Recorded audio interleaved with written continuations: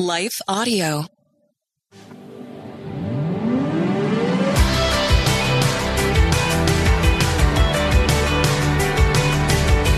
You're listening to Therapy and Theology, and I'm your host, Carly Mercoulier.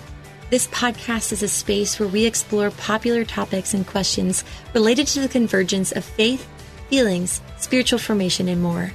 My prayer is that through these conversations, we will grow in our awareness of who we are as beloved children of God, learn to acknowledge our needs and emotions with curiosity and compassion, and rediscover the purpose and power of our unique stories through the lens of the gospel.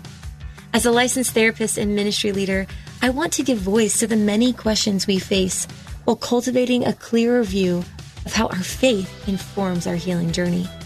I don't have all the answers, but I am committed to going deeper and walking together.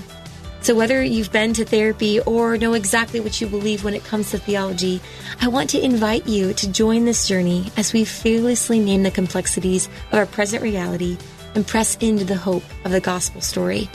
So are you ready? Let's jump into today's question and begin this journey together.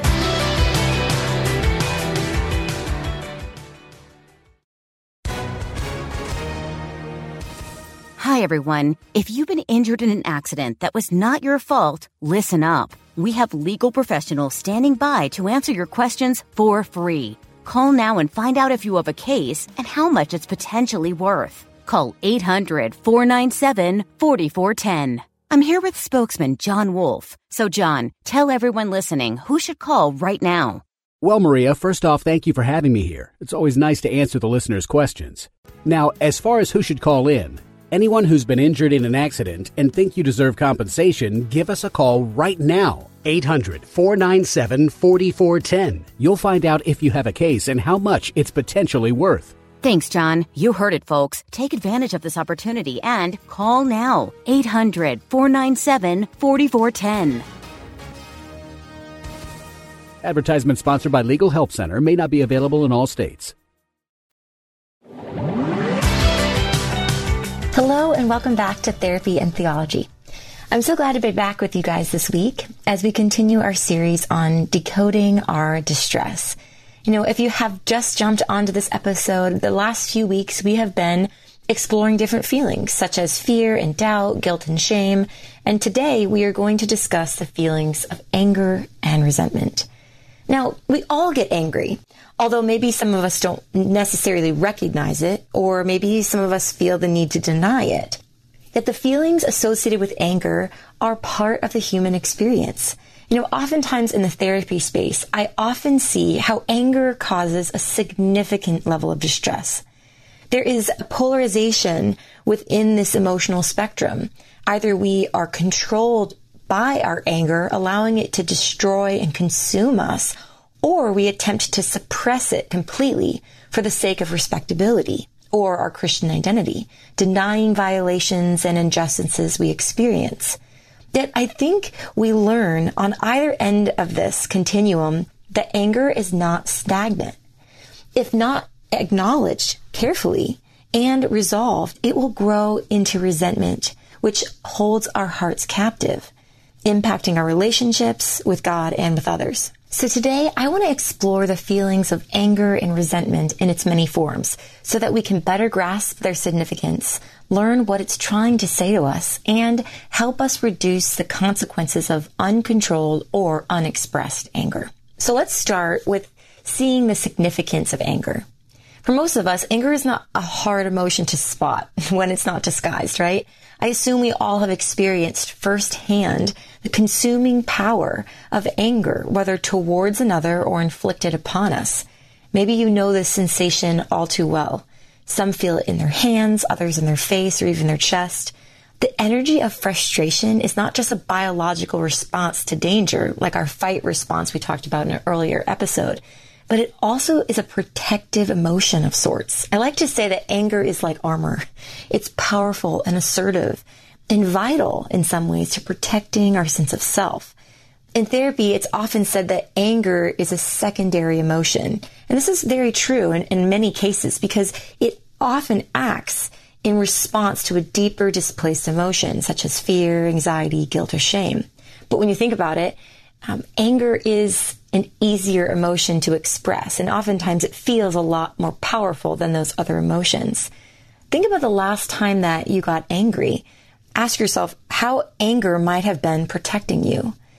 Anger often tells us something, and if left unattended, it can turn the heart hard. In addition to this significance, something I have found so interesting in my study on anger is that modern psychology tends to promote the idea that anger is always a symptom of a deeper emotional issue. Therefore, it is best to focus our attention on its function rather than the presence of it itself. Although in many cases this is true, we see how Scripture provides a wider explanation for anger, not just as a secondary emotion, but it also invites us to address the experience of anger itself as a problem in many cases. Dick Keyes explains that often the Bible sees anger not merely as a symptom of need, but also as a sufficiently basic problem to be confronted in its own right. I like to think of anger also as a warning signal. It tells us when something is wrong. Thus, anger can be seen both as reactive and protective. It can be triggered by emotions, and it can trigger our emotions, right? Have you ever been angry and then felt guilty or anxious about that anger? And vice versa, we could say when we're anxious or fearful, we can become angry about that emotion. So the challenge is not isolating it as separate from other parts of our lives, but also addressing it so that it does not cause destruction if left undealt with. I tend to see two extreme ways that people handle their anger. One is uncontrolled expression. We get angry and we lose it, right? This can be seen in violence in our societies, with physical and verbal altercations. We have this heightened response to agitation. And then we also have this other extreme, which is a denial for the sake oftentimes of image. And this can be seen as passivity or nothing bothers us. I think it's interesting when clients will say, oh no, it's okay, they didn't mean it, frequently, or when there's a severe injustice in their lives. And it always tends to fall into a category of feeling like if I have anger towards something or someone, then I'm not a good person. And so to be able to balance the two, we have to deny our anger for the sake of this image of being a good person. But either of these methods can cause continued distress, and they lead to damages within our relationships and our self-image. Yet, what if anger was telling us something really important? What if we started asking ourselves what the reasons were for our anger? Oftentimes expectations are what fuels our frustration. And so when we get angry, it's oftentimes there's a misplaced expectation, or someone hasn't followed through on something they've committed to. In contrast, though, we also see that frustration and anger and even resentment can come out of our values or be motivated by our passion for certain things like justice or compassion or grace. So if anger is intrinsically part of the human experience and human nature, then it must also somehow connect us to God, too. This is where I find the connection between the emotion of anger and its soul aspect. Scripture talks extensively about anger, both as a divine aspect of God's express nature and also as a problem of sin and foolishness in the human heart, which is confusing, isn't it? So how do we differentiate these two sides of anger? The Bible gives us a powerful perspective on anger that I think sometimes Christian culture just overlooks for the sake of image. Yet in doing so, we have lost the proper place for anger and its divine nature. God expresses anger. We see how his anger throughout the Old Testament is founded on his holiness and justice. This is the big difference between our expression in today's culture and God's good character that provoked his anger towards evil, oppression, and idolatry. In the New Testament, we also read of Jesus' expression of anger. In Matthew 21, his response to the misuse of the temple, and then to the Pharisees who did not have compassion for the man with the withered hand. Restraint, measurement, and restoration are all aspects of God's anger. And I love these because God's anger speaks to a feeling God and also a father who deeply cares for his children and desires them to turn from evil, which he cannot overlook. This biblical framework is where we have to start when it comes to understanding both the soul aspect of our feelings of anger and the continuum of resentment and bitterness and sin, and how we are to explore and resolve these feelings. One of the most popular verses on anger, I think, is found in Ephesians 4. The Apostle Paul gives instructions to believers in this passage. And first, he talks about this idea of this new self. He says, you were taught with regards to the former way of life to put off the old self, which is being corrupted by its deceitful desires, to be made new in the attitude of your minds, and to be put on the new self, created to be like God in true righteousness and holiness. This is the soul aspect of our divine nature. And this newness of life, this new self, or true self, I would say, that is made to be created like God, is then told to put off falsehoods and speak truthfully to your neighbor. Paul continues to say, for we are all members of one body. And then in verse 26, he says, in your anger, do not sin. Do not let the sun go down while you are still angry, and do not give the devil a foothold. You know, this verse has so many incredible aspects to it when we think about and want to understand anger in its proper place in our expression. And what I think is so interesting is that right after making this bold statement about having a new self created to be like God through Christ, right, we are then told to be honest and truthful. And I think this is interesting in its connection to anger, because then he says, in your anger, do not sin. And I think this is also an important aspect, because our anger, oftentimes unexpressed, can turn into sin. And this is why anger needs to have a shelf life. It says, do not let the sun go down on your anger. So anger, when experienced, needs to be expressed quickly. What I think is so interesting about this is that this passage, in your anger, do not sin, is also taken from Psalm 4, where David writes, be angry and do not sin. Ponder in your own hearts on your beds and be silent.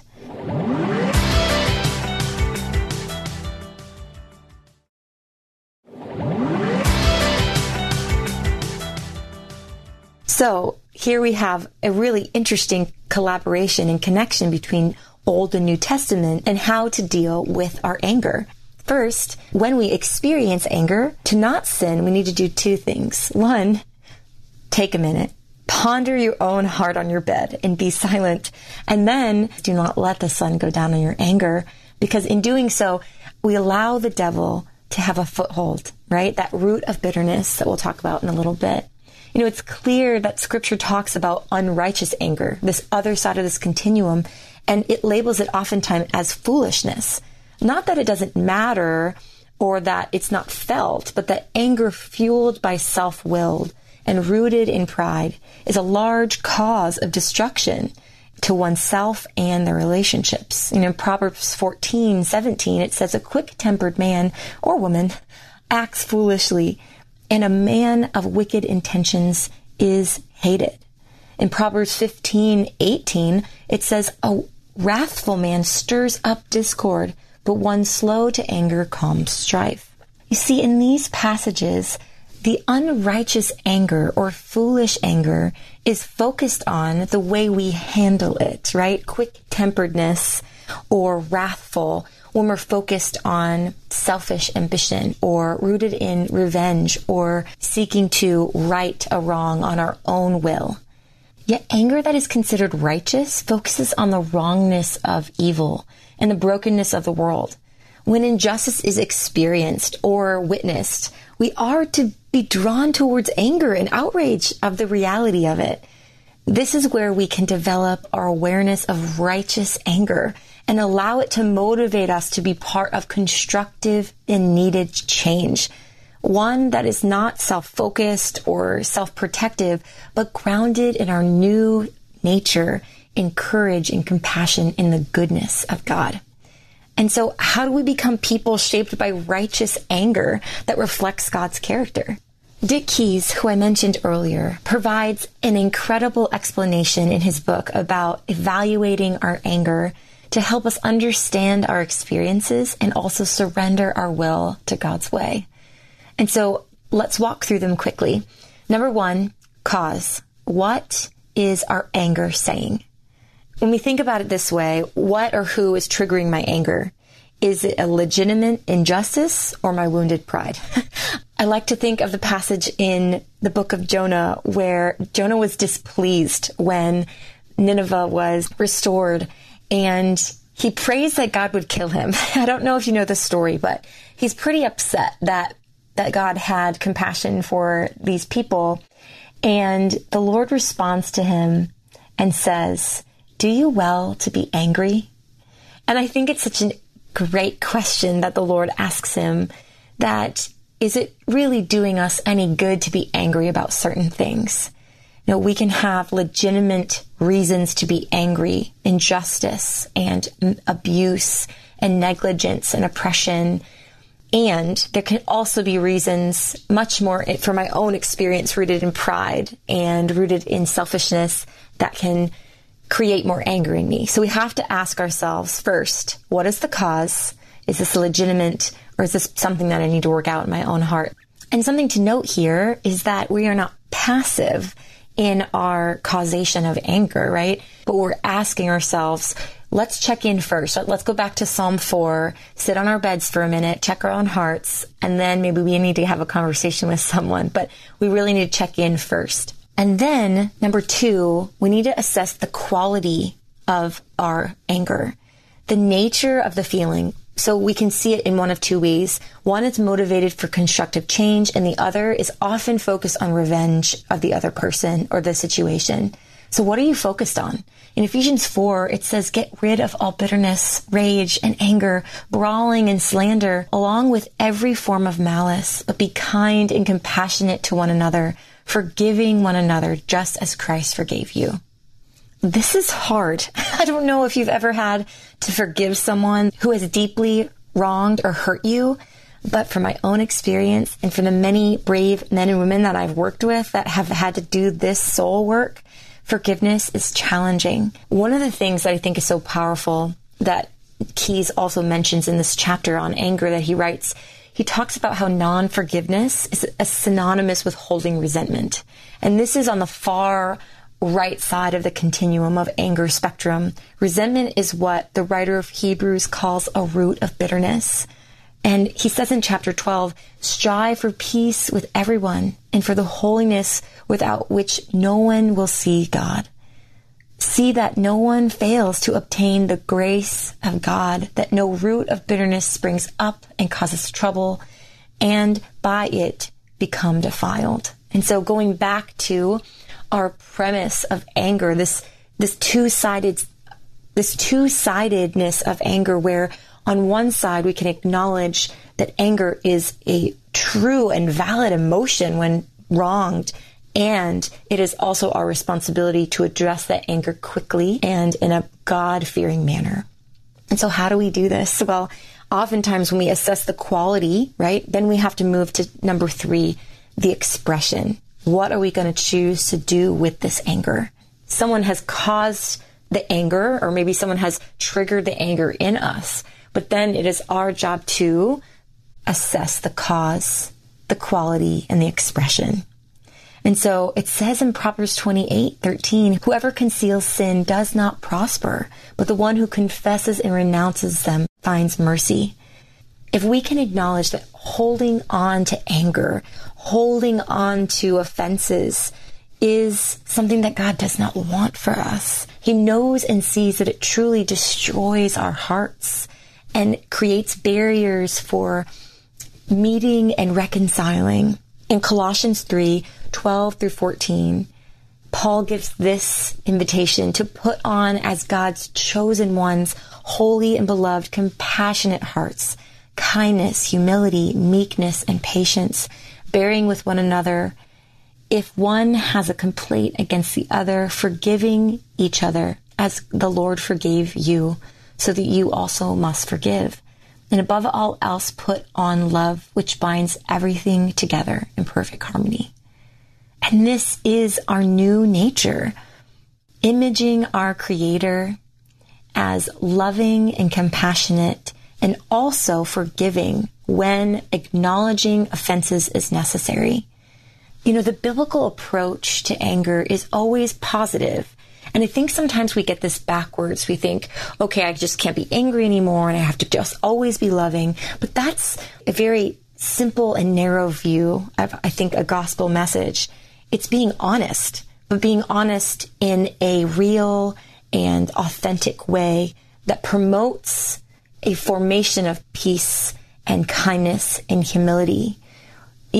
There's something beautiful about forgiveness that I think maybe we don't recognize often, is that forgiveness can go two ways, right? We can offer forgiveness to someone who has offended us, go to them and share, hey, you've offended me and I'm angry about it.